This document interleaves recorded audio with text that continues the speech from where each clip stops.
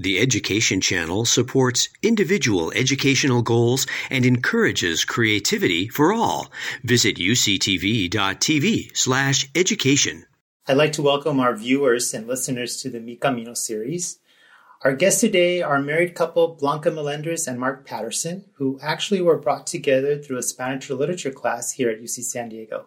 We'll get to that part of their journey a bit later, but for now, welcome Mark and Blanca. How about if you share with our listeners why you chose UC San Diego and what was your major and what attracted you to your major? Thank you, Frank, for the invitation. My major was political science and Spanish literature. And I chose UC San Diego because that was a dream that my family and I had when we immigrated here to the U.S. And you? I chose UC San Diego because I pretty much grew up on the campus. My mom was a immigrant as well, and she was one of the first Latinas to go to UCSD and attend Revelle College. She started in 1966 and then had a career there that spanned over 30 years. And so I went to the campus often, and I saw it as a place of learning, of excellence, and a dream as well to one day attend our beautiful campus. And do you all remember your first quarter or your first year at UC San Diego? What was that like? Yeah, Frank. So for me, my first quarter was very challenging. I transferred from a community college after 3 attempts to apply to UCSD and finally being admitted through the TAC program and affirmative action. So when I attended UCSD, my first quarter, I didn't really speak English well. So it was quite challenging. I felt very different and was trying to find ways to connect with the community on campus and connect with other Latinos as well. So the first semester or the first quarter was challenging, but I took my first political science class and I passed. And that just really gave me a lot of hope and helped me believe in myself. And from that point moving forward, I was able to graduate. And I'm also a transfer student. I was at Southwestern College before attending UCSD. And I remember very much my first year on campus because I began taking Spanish literature classes. And it was amazing to be at such a prestigious university and at the same time take a course that is so close to home. It was one of the wonderful experiences being able to come home with my parents and speak Spanish and tell them about what I'm learning, to debate about the literature topics. We would read my essays and review and discuss. And it was just an amazing experience that here I was on my dream campus, and I was able to engage with my family about Spanish literature. That was really special. Yeah, that sounds amazing. Let's talk a little bit about your parents. I too am a first-generation student, and I feel very often our parents play a significant role in our decision to go to college. So maybe each of you could share a little bit about what role your parents played in your college-going decision-making, and if you remember any consejos or dichos that they might have shared with you that inspired you. Yes, I think I can go. I was born and raised in central Mexico in a rural town. A lot of the community from Mexico, from that town, immigrates and works as farmers here in the U.S. So my dad always wanted to go to school and he never had the opportunity. So when we were born, my brother and I, he said, we want a different life for you, for your brother. So from now on, you're going to dedicate yourself to studying. And my family and I joke because, I don't cook. And I always blame it on my dad because he wouldn't let me get into the kitchen because, my purpose in life was to have a career and a better future for myself and my future generations.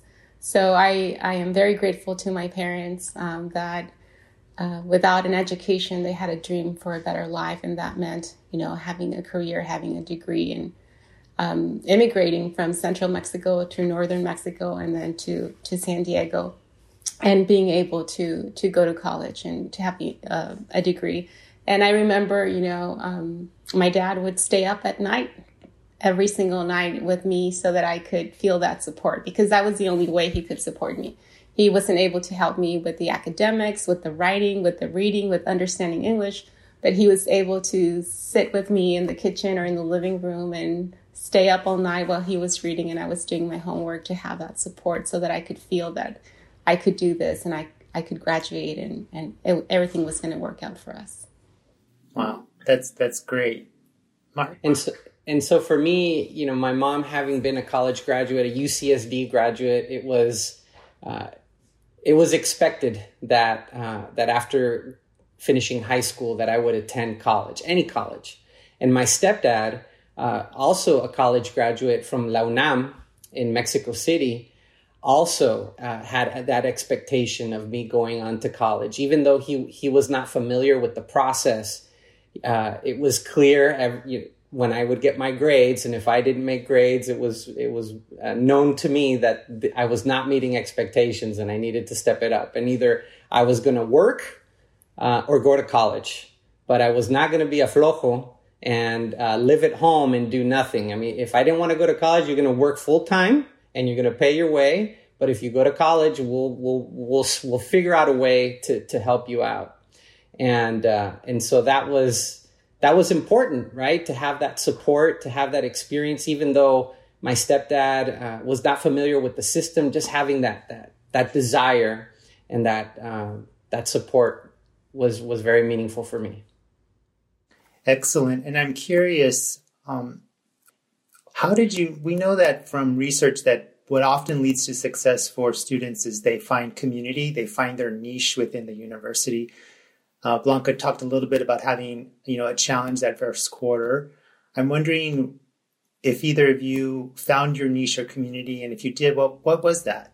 Yeah, for me, it was trying to identify my community and learning that there were people, Latinos like myself, at UCSD. So I took a Spanish literature class, and that's when I connected. And I found community in the literature department through my professors and through my classmates and friends. And that network was what really opened the doors for me, because that's how I learned about all these different resources within UCSD. I also was a student worker at the Center for U.S. Mexican Studies, and everybody, the director, the staff, the plateros, they all really supported me emotionally and also with academics. They guided me. They helped edit my reports, and they were always cheering for me because they knew, English was not my first language. And they knew that I was a transfer student and that I needed a lot of support and resources. So Center for U.S. Mexican Studies and the Literature Department are my allies and my supporters throughout my college. And I definitely found community when I found my wife, right? And those Spanish, but it was those Spanish literature classes. I felt amazing. Just thinking about reminiscing and being that back there in the classrooms and having those conversations about Marxism and literature and español, todo en español, was amazing. I felt like this is for me. It's hard to explain how amazing I felt being at UCSD, engaging in Spanish, critical theory, critical literary theory, totalmente en español, challenging myself, because at home, we spoke Spanish at home. But being bilingual is not the same as being biliterate. And it's not the same as being able to engage in an intellectual conversation at the university level in Espanol. It was amazing. And Blanca and I would have debates, and, I would critique her presentations, and she actually hated that, right? Yes. But I did it with love. I did it with love because, obviously my wife is gorgeous and I just love seeing her. But, you know, having that other level of connection that here we were, two aspiring academics, right? Passionate about what we were doing and falling in love. That was amazing. So you met in literature, Spanish literature. And do you remember that first day, Mark, that you saw her? Like, tell us a little bit about that story. Yeah. Yes. So it was, it was the first literature class that we really started to see each other was a small upper division seminar-like class. And it was about Raymond Williams, who's this Marxist writer about literary theory. And we were studying contrahegemonia, counter-hegemony, you know, these really high-level concepts. And it was a small setting, right? There was just this large conference table and there were maybe 15 students tops. And so that was where I could like see Blanca across the way and she could see me. And I remember one time after class, because we would go to that class and then we would go to with Max, there was Jorge Mariscal. I got to give a shout out to Jorge Mariscal if he's still a professor at UCSD. I think he is. He was the professor at the time. And then we would go to another class with Max Parra. And so in that wait, we're waiting for the next class and Blanca comes up and says, hey, so it sounds like you kind of understand this contrahegemonia concept. Help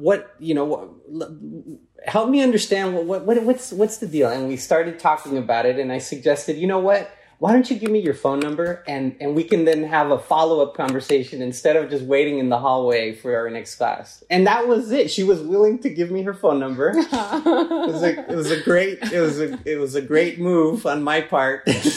And she was willing to meet with me, which was, I found amazing. And that's how our relationship really began, talking about contrahegemonía y marxismo en literatura. And I think, for those students that are considering, obviously relationships are an important part of being being a college student. Having someone that you can engage with in a common interest is so critical because we just helped each other navigate the next couple of years. We also both pursued master's degrees at UC San Diego, and we ended up being TAs in the Spanish literature department. I did linguistics, and so yeah, I think I answered your question, Frank. I always love hearing that story. Yeah, thank you, Frank. And I was just going to add that my high school friends and my college friends knew Mark, and I never met him. I never met him until maybe 6-7 years later on campus. So that's a funny story too. Yeah. Some might say it was destiny. It was destiny, yes. And we'll be married 20 years in November this year, Frank. Wow. Congratulations. Most students live on campus, but you two are commuter students. Do you mind sharing a little bit about that experience? Yeah, so I actually lived in Tijuana. And I would get up at 3-4 in the morning and then cross the border, drive all the way to La Jolla, and come back around 10 o'clock, 11 o'clock at night. I did that for many, many years, 3 years of undergraduate and almost 3 years of master's, and until I married Mark, and then I started living here on this side in San Diego. So that was my journey. Yeah, and I also, there was a time when I lived in Tijuana when my mom commuted to UC San Diego on a daily basis. At some point we ended up moving to Chula Vista, which is pretty close to the border. It's only 5 minutes away. And my mom would commute on a regular basis. And so when it was my turn to go to college, there were occasions where we would drive together. And that was amazing. That was very special to have the opportunity to commute with my mom. That 40-minute drive and that long drive home from La Jolla to Chula Vista, the traffic is no joke. But, having some time with my mom was also very special and unique from my experience. That's great. Hey, you both got your bachelor's and your master's degree. And what are you each doing now professionally in your careers? So I love my job. I work for UC San Diego. I am the executive director of the Center for Community Health, which is a very unique unit of the university because we advocate for social justice in communities of color when it comes around issues related to hunger and chronic disease prevention. So I'm the executive director. I've been at the center for 20 years, and I love my job. It's about providing opportunities for communities of color to live healthier lives. So we opened the first farmers market that accepted food stamps in City Heights, to most recently operating a dollar-for-dollar match on the purchase of fruits and vegetables throughout Southern California to increase food security among our food stamp participants.